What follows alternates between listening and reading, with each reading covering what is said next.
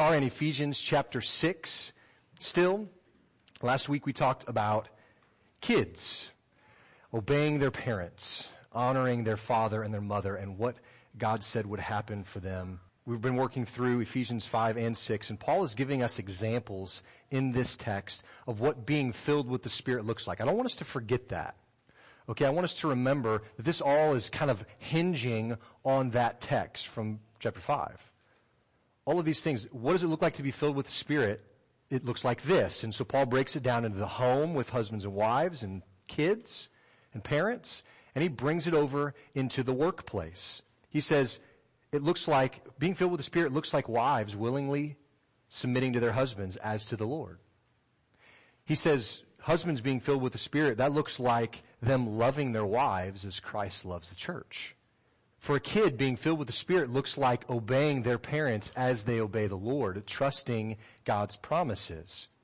And Paul also says that being filled with the Spirit looks like mutual goodwill between servants and masters as to the Lord. And so as we walk in wisdom and submit to one another, we're going to act in these ways. I don't know how you felt walking away from the messages the last couple of weeks. I hope that you haven't been discouraged. I hope that you have been joyful in the fact that you're going to blow that. If that's what looking like what it means to walk in the Spirit, you're going to blow that sometimes. But God's grace is sufficient. His mercies are new every morning. But we as believers want to follow the Spirit more and more. And so we will look like this if we're being filled with the Spirit. Children are supposed to obey their parents because they want to please Jesus, right? Kids, that's kind of the core of what we talked about last week. You obey mom and dad because eventually your obedience is going to transfer to someone else in your life. And moms and dads, we should want our kids to obey because that same thing is going to happen.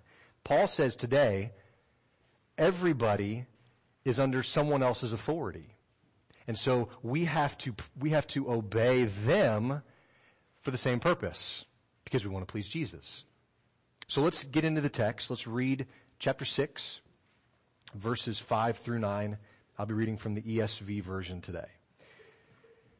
Slaves, obey your earthly masters with fear and trembling, with a sincere heart, as you would Christ, not by the way of eye service, as people pleasers, but as servants of Christ, doing the will of God from the heart, rendering service with a good will as to the Lord and not to man, knowing that whatever good anyone does, this he will receive back from the Lord, whether he's slave or free. Masters, do the same to them, and stop your threatening, knowing that he who is both their master and yours is in heaven, and that there's no partiality with him.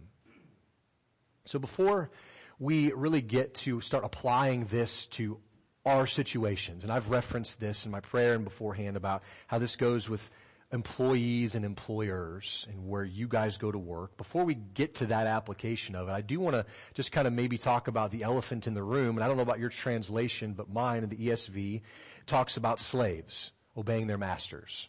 So I think it would be wise for us to deal with the historical context of what we're reading this morning and understand that kind of elephant in the room before we move on.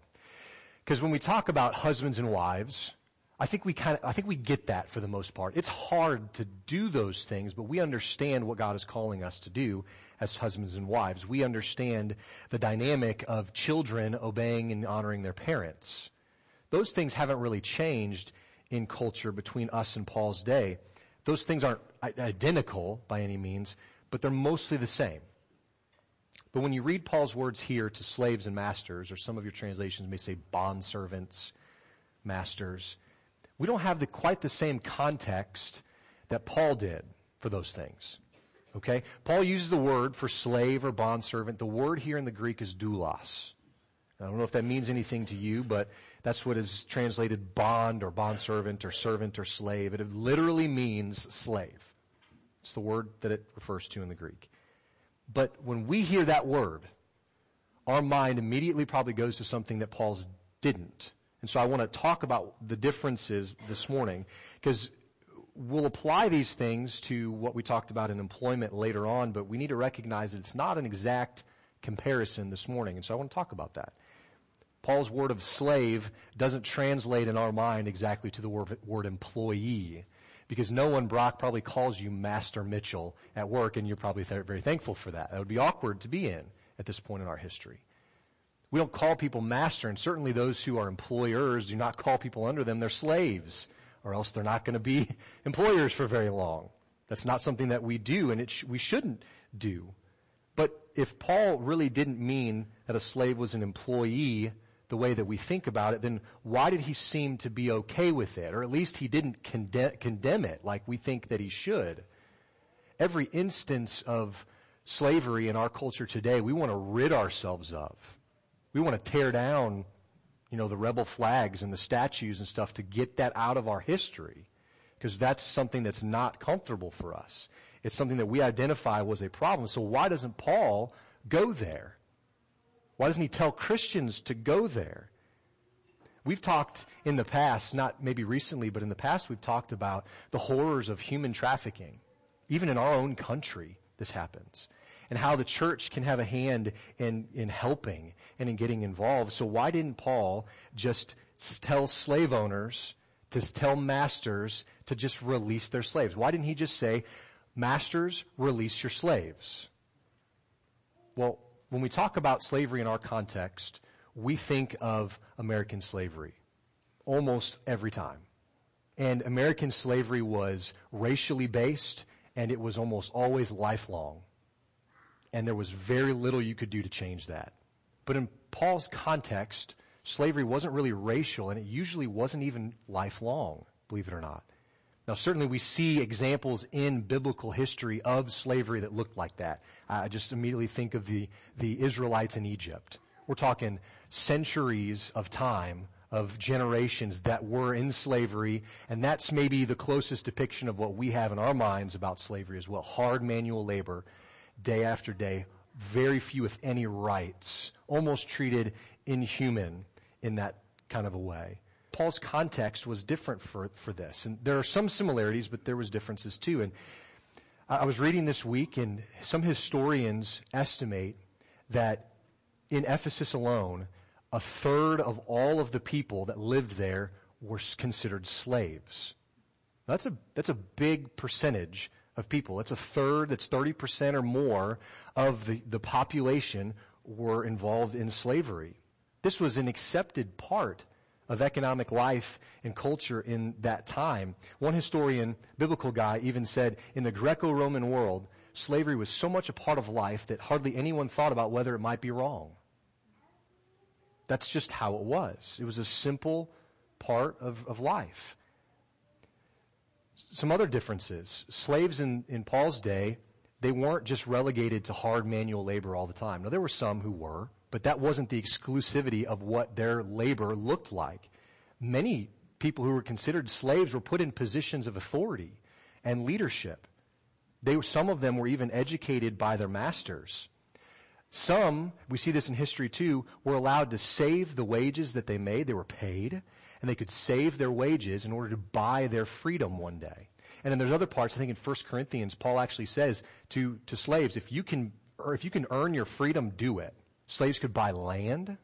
They could own property. In fact, as ridiculous as it may seem, slaves could actually own other slaves. I don't know if you remember Joseph from the Old Testament. Sold into slavery by his brothers. Who did he go work for? Potiphar. He was in Egypt. Where did he rise to? Second in command. A slave rose to second in command. There was some authority that went with that.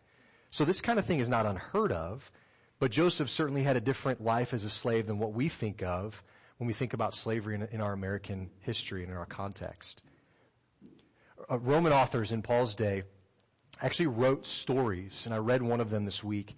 They wrote stories of how slaves would become so ingrained in the life of a family that they worked for that sometimes when their masters died, they would receive an equal inheritance with the children of the master. They'd become a part of the family. So maybe that wasn't especially common, but it wasn't outlandish to think. I don't know if you remember in Paul's day, a guy named Felix threw Paul in prison. And it's believed that Felix actually was a slave that rose to power in that day and age. Power enough to put somebody else in prison, obviously. It's even recorded that women were able to advance beyond where they started as slaves, rising through the ranks as it were, and able to also buy their own freedom. Now, some of that hinged on whether they were married or they have a husband, that sort of thing, but that was the case still too. So how did somebody become a slave in that time? Were they always just born into it? Well, sometimes. Babies that were born to slaves sometimes became slaves themselves, but probably not for the reason that you might be thinking. So think about slavery in America. This was really is a blight on our history. It's a dark spot on our history as a people, both as a country and honestly as a church in general. We didn't respond in that day and age as quickly as we should have. That kind of slavery was perpetuated by self-righteous and powerful people who exchanged integrity for wealth and influence and power. They were cruel and they were harsh and pretty much held the lives of those under them in their hands, and they liked it that way. In the Roman Empire, though, slaves had limited rights and opportunities, but it wasn't like that. It wasn't like American slavery. So sometimes if a child was abandoned, he or she would become a slave. I mentioned last week how Stephen had mentioned it in November, that in this time, if you didn't want a baby or it had physical problems you didn't want to deal with, you just leave it. Somebody would get it. Hopefully it was a believer, and they would raise that child. But if not, those children were oftentimes subject to prostitution, being raised and then entering into the gladiator games. And there were some really hard endings, but going into slavery wasn't necessarily a terrible thing in that time. It offered them protection from some of those other worse things. It offered them a way to advance, opportunity, actually. Sometimes people became slaves if they were captured in war, or maybe if they couldn't pay a debt. Some people even voluntarily became slaves in order to better their situation or to provide more opportunities for them and their family. We don't understand that, because when we talk about slavery, why would anybody volunteer to enter into that kind of a thing? But that was not uncommon in Paul's time in Ephesus. Now, to be clear, I'm not trying to paint slavery as something glamorous. Okay, that's not what I'm trying to do here. It's not really highly desirable. But I do want us to understand how slavery in Paul's day differed from the slavery that jumps to our minds when we read a text like this.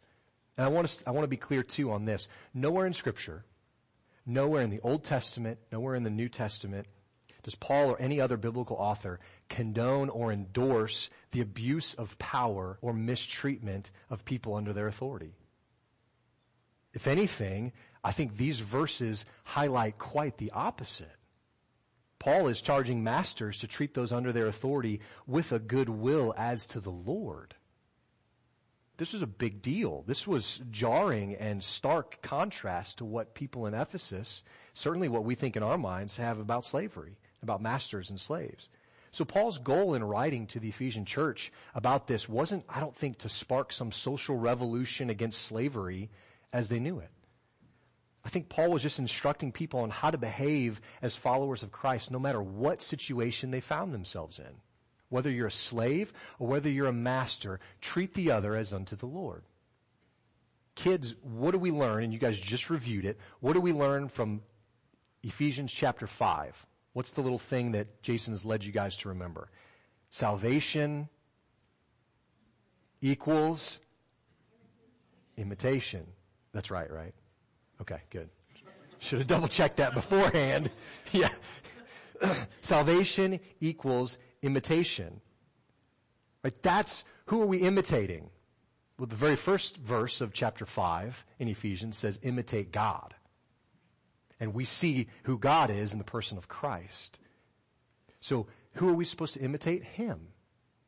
Not other masters who are cruel. Not other servants who are lazy. We're supposed to imitate Jesus Christ. What we know of God and how He deals with people should drive how we deal with people.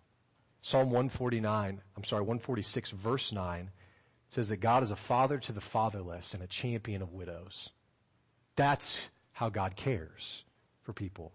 He's not oppressing people like that, the vulnerable. He's caring for them. James 1:27 says a similar thing. It says that he cares for those who are marginalized and vulnerable, and we're supposed to do the same thing. Real religion, James says, is that, caring for widows and orphans and remaining unstained from the world. I mean, Jesus himself stated his purpose in coming was because God had anointed me. This is him speaking. He says that God has anointed me to proclaim good news to the poor.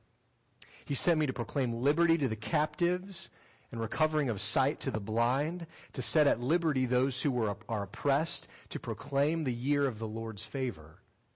You know what liberty is another word for? Freedom. I think that word probably stuck out to what Paul was talking about here. Again, the Bible does not endorse the mistreatment of anyone. It opposes it. It teaches against it. But the underlying message that Paul is communicating to the believers in Ephesus, it wasn't necessarily that slavery was bad, but that they should, no matter what, they should be about the gospel. Christian theologian Klein Snodgrass, he says this. He says, the gospel immediately began, even in the first century, to undermine the institution of slavery. It lit a fuse which at last led to the explosion which destroyed it. The gospel is opposed to the kind of slavery that we think about.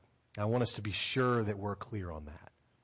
In order to spread the gospel effectively, Paul instructs believing Christians, believing servants to treat their masters how? As they would treat Jesus. And he instructs believing masters to treat their servants how? As they would treat Jesus. There's a common theme here if you notice. So not only are they to treat one another as they would treat Christ himself, but Paul reminds them that they are both under someone else's authority. Whose? Their master. And at least in the ESV, master is capitalized because he's talking about God. Both servant and master here on earth are really under someone else's authority, God's authority, and in him is no partiality. Though slavery in the first century wasn't like the American slavery that we think of, this still would have been shocking to people. And it could have been life-altering. How many of you know the Golden Rule? The Golden Rule says that we should treat others as we would like to be treated. But Paul, I think, takes it even a step further here. He tells Christians to treat other people not as they want to be treated, but as they would treat the Lord. Ooh, that puts a little different note to that. Don't treat somebody how you want them to treat you. Treat them how you would treat the Lord, your master. So since servant and master are both living under the authority of one master, of God the Father, it should forever change how they relate to one another. Guys, this kind of thing would change everything. So if a third of all the people in Ephesus were potentially slaves or servants, don't you think that the church would have had this same dynamic in it? Don't you think that there were slaves and masters in the church in Ephesus? I think there were church members. One's a slave, one's a master, maybe of one another. I don't know. Notice some really important things in these 6 verses to servants and masters. Jesus is mentioned in every statement. The Lord is mentioned in every statement. Just look at this with me in verse 5. He's saying to servants, he's saying, treat them as you would Christ. In verse 6, as bondservants of Christ. Verse 7, as to the Lord. Verse 8 and 9, do good and receive back from the Lord. Verse 9 also, he, the Lord, is your master. Look at how a relationship with Christ is just interweaved everywhere in here. You can't get away from it. To Paul, it didn't seem to matter the exact specifics of the status of the people in the church he was writing to. Whether they were servant or master, they were supposed to treat the other as if they were Christ himself. Whether servant or master, treat the other as if they are Christ. Do your work as if you're doing it for Jesus. Lead those under you as if you will have to answer to a higher authority, because you will. So for servant slaves, glorify God by obeying your earthly masters with fear and trembling. He says that in verse 5, the beginning of it. This phrase has the same intent as what Paul said back in chapter 5, verse 21. He talks about submitting to one another out of reverence for Christ. Here in verse 5, he says, with fear and trembling. It's the same kind of idea. Work respectfully and work hard because who are you working for? Christ. But Paul also says to obey earthly masters in verse 5 and 6 with a sincere heart as you would Christ, not by way of eye service as people pleasers, but as bondservants of Christ, doing the will of God from the heart. How many of you guys have ever worked at a job that you really didn't love your boss? You don't have to raise your hand. You don't have to raise your hand. But how many of you guys have ever worked in a job like that? I think probably most of us have. And in that job, they asked you to do or told you to do something that you really didn't want to do. We've been there. So you're told to do this thing that you don't really want to do. And so you don't really give it your full attention. You don't really put your heart into it. We know what that looks like. Paul says that kind of work does not please God. He also says that working only while your master is watching is not doing God's will from the heart. He uses the term eye service. That's an interesting phrase. Do we understand that? You guys have probably worked with this kind of person. Hopefully you've not been this kind of person. The employee that only does what they're supposed to when the boss is walking by. You know what I'm talking about? We're not real fond of those people either, are we? Because as believers we know that's not the kind of work that pleases God. Paul says this isn't what you do. He says obey with a sincere heart as you would Christ. Obey as you would they were Jesus, not by way of eye service as people pleasers, but as servants of Christ. Do we think that lazy effort pleases or glorifies God in the workplace? It really doesn't. For the Christian, that kind of behavior not only displeases God, but I would contend that it puts a bad taste in the mouths of your coworkers to Christianity. Because hopefully people around you that you work with know you're a Christian, know you go to church, know you love the Lord, and then if they hear you saying these things and then they see you dodging work when the boss isn't watching, that's a separation that they're going to notice pretty quick. And it's going to put a bad taste in their mouth. As Christians, we believe that we're under the just and righteous watchful eye of sovereign God who sees everything. So it doesn't matter if you're in the break room or hiding out in some other place. God sees what's going on. And let me just say this too. Believer, if you don't work hard, why would you expect your non-believing coworker to work hard? We should be setting the pace in these things. But Paul goes even further in verse 7. He says that we're supposed to render service with a good will as to the Lord and not to man. So servant slaves were told to obey and work with a good attitude. Why? Because they're working for the Lord, not for man. How could a person who's being told what to do all the time ever possibly have a good attitude? That may be a question that's in your mind right now. How could we as people who are being told what to do all the time ever do it with a good attitude? It's because we would realize that we're not doing it for that boss. We're doing it as unto the Lord. We're doing it for the Lord and not for man, verse 7 says. And I think this is where the power lies in all of this. Right here. What is the focus of your work? What is the focus of why you go to your job Monday through Friday or whenever your job ends up being? Why do you do it? Is the focus the paycheck at the end of the week? Is it the credit of doing a good job?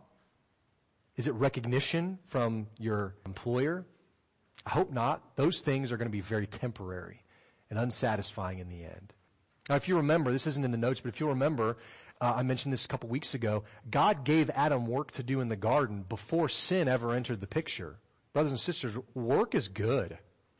We should not work more at avoiding going to a job during the week than we actually do going to the job. You see what I'm saying? Because there are people that do that, and it's kind of ridiculous.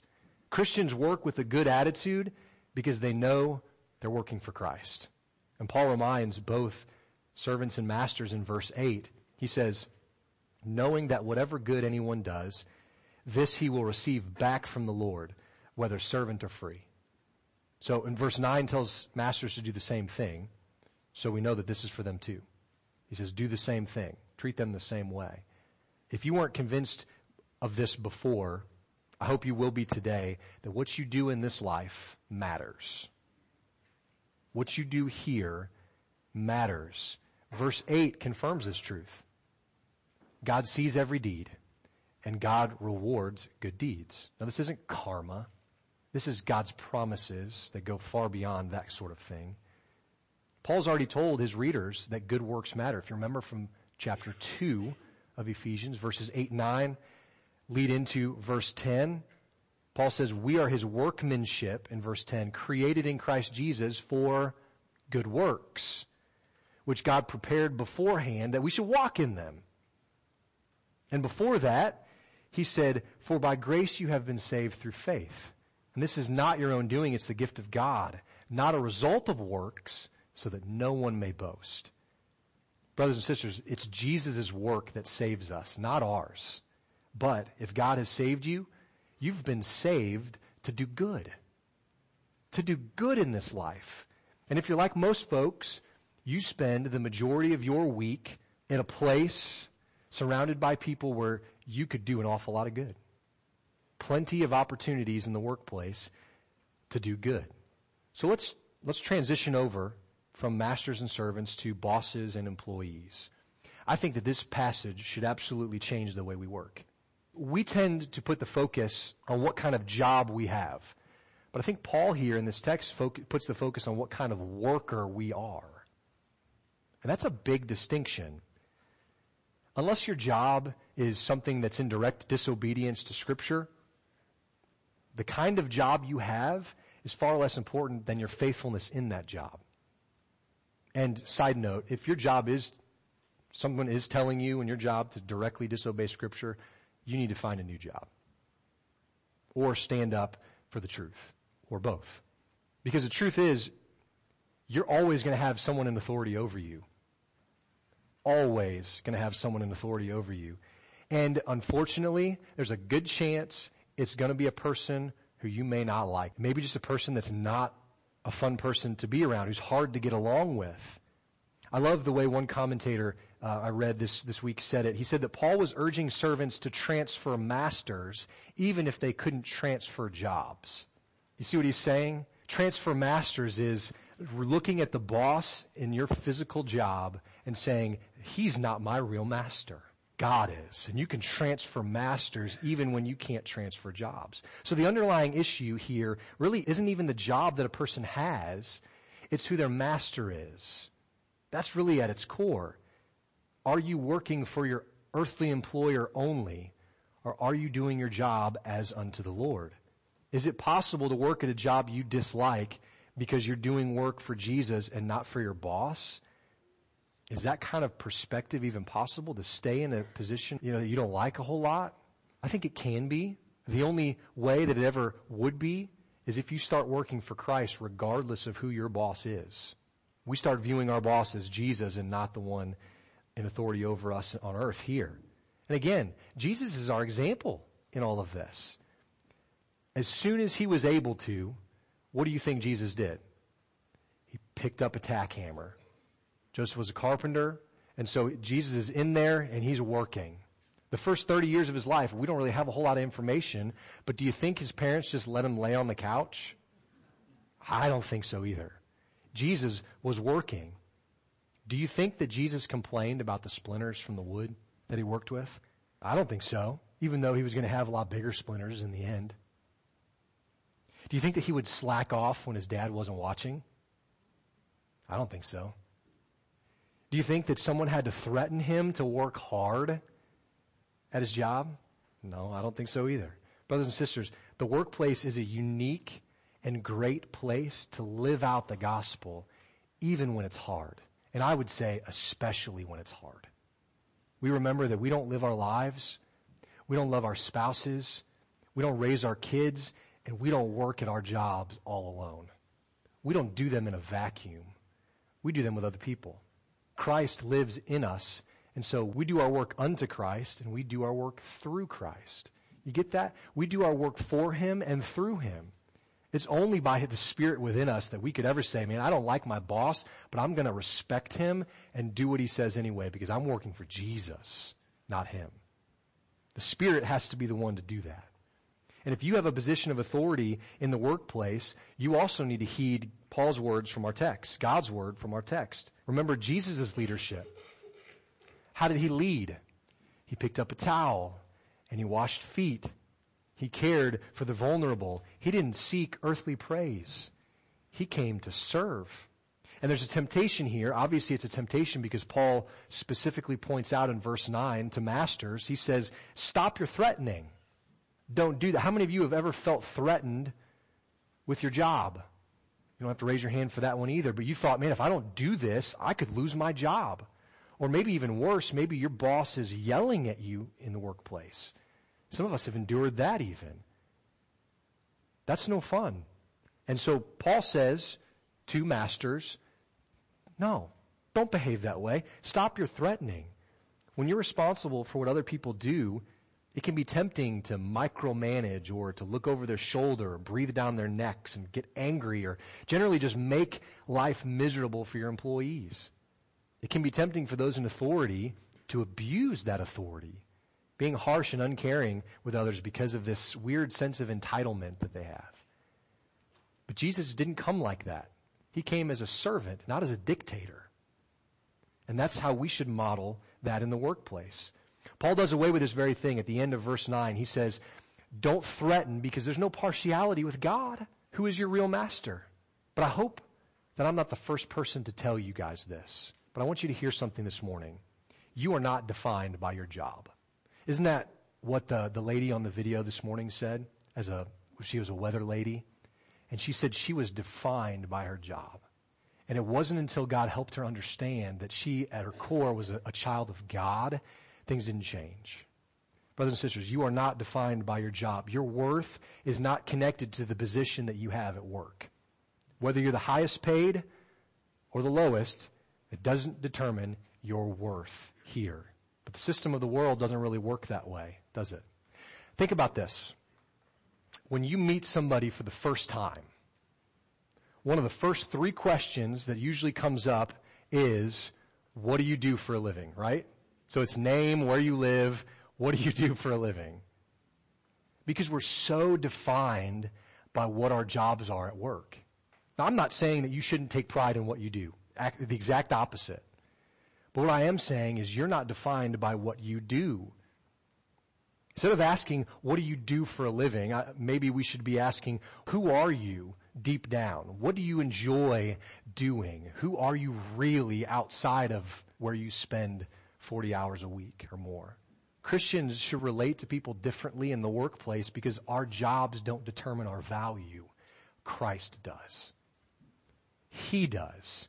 When you walk out of these doors, you don't leave your Christianity behind. You're a follower of Christ in the church, in your home, at the store, at your kids' basketball games, and very definitely you're still a Christian in your workplace. The Lordship of Jesus doesn't only affect the spiritual aspect of our lives, you guys. The Lordship of Jesus affects us in our workplace too. So there's really hardly a difference between the spiritual and the secular work because all work is supposed to be done for Christ, to Him, and through Christ.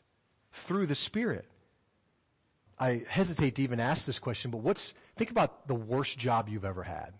We've actually mentioned it this morning with the grocery store and the Little Bitty song or whatever it's called. That was one of my worst jobs. And I worked, before that, I worked in a recycling bin trailer. And those aren't really a thing hardly anymore. But that many years ago, so I was the guy, when you'd take your 30-gallon trash bags full of stomped up cans, aluminum cans, you'd take them to the big recycling trailer at the back of the Schnucks parking lot or whatever, and they'd weigh them, and then some person would take them to the back and rip open the bags and throw them in the back. I was that guy. And I liked that job better than the grocery store listening to country music all day. But I would take these bags of aluminum cans, and, I couldn't be picky about where those cans came from. So by the end of the day, guess what I smelled like? It was 120 degrees in the trailer anyway, so I smelled like BO, but I also smelled like stinky beer and sticky soda and everything else that comes in an aluminum can that you can recycle. And I was just covered in that stuff. And I still like that job better than the country music. But and you guys could trump that with some jobs that you've done. This kind of led me to the question that I want us to think about. What motivates you to get up and go to work?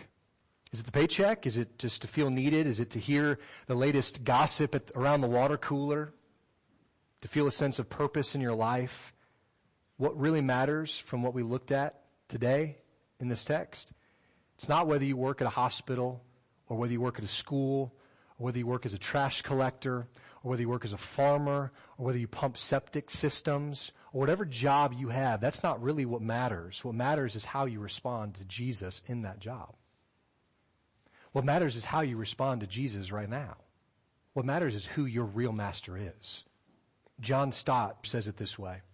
It's possible for the housewife to cook a meal as if Jesus Christ were going to eat it, or to spring clean the house as if Jesus were the honored guest. It's possible for teachers to educate children, for doctors to treat patients, and nurses to care for them, for shop assistants to serve customers, accountants to audit books, and secretaries to type letters, as if in each case they were serving Jesus Christ.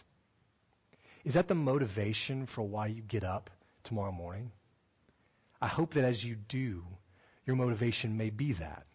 Maybe it wasn't yesterday or Friday or this week, but let it be that as you wake up tomorrow. Your motivation is not just to clock in and clock out and earn your paycheck, because if that's all that it is, man, you're going to feel like you are wasting your life real quick. But if you go into your job, whatever it is, thinking, man, I'm going to honor God by how well I work today, I hope and I think that will change the way that we view our job. Because in reality, you guys know this, jobs come and go. There's a good chance, unless you're already retired or a couple of years from it, that the job you have now will not be the last job you ever have. Jobs come and go. Careers get cut short by loss or sickness or family crisis. So many things outside of our control can change this sort of thing. But there are some things that you can control. And as we close, I want us to think about these things together. You can't control all those other things, but you can control how you understand your worth. You can control who you work for. Talking about transferring masters, working for Christ. And you can control what kind of job you do in your workplace. You can control those things by the grace of God. Jesus came to do for us what we could not ever do for ourselves.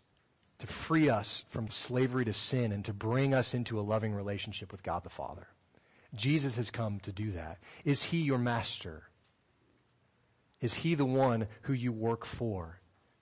Because of him, we are no longer slaves. We are sons and daughters of God. As we wake up tomorrow morning, many of you, and you put on your shoes and you put on your coat to walk out the door, and you take a deep breath because that's not the place that you would really like to be going, I hope that we will remember this. May everything we do in our place of work flow from a heart of thankfulness and faithfulness to God and from a life lived boldly for his glory. Because how we work glorifies God. Who we view our real master is and how we work for him glorifies God. Let us have that attitude as we go. Let's pray together. Lord, work is not a bad thing. And I pray, God, that we would have jobs that we enjoy. Many of us, I think, do. And Lord, what a blessing. May we see that as a blessing as we get up and go to them this week. If we like our job even a little bit, let us be joyful in that.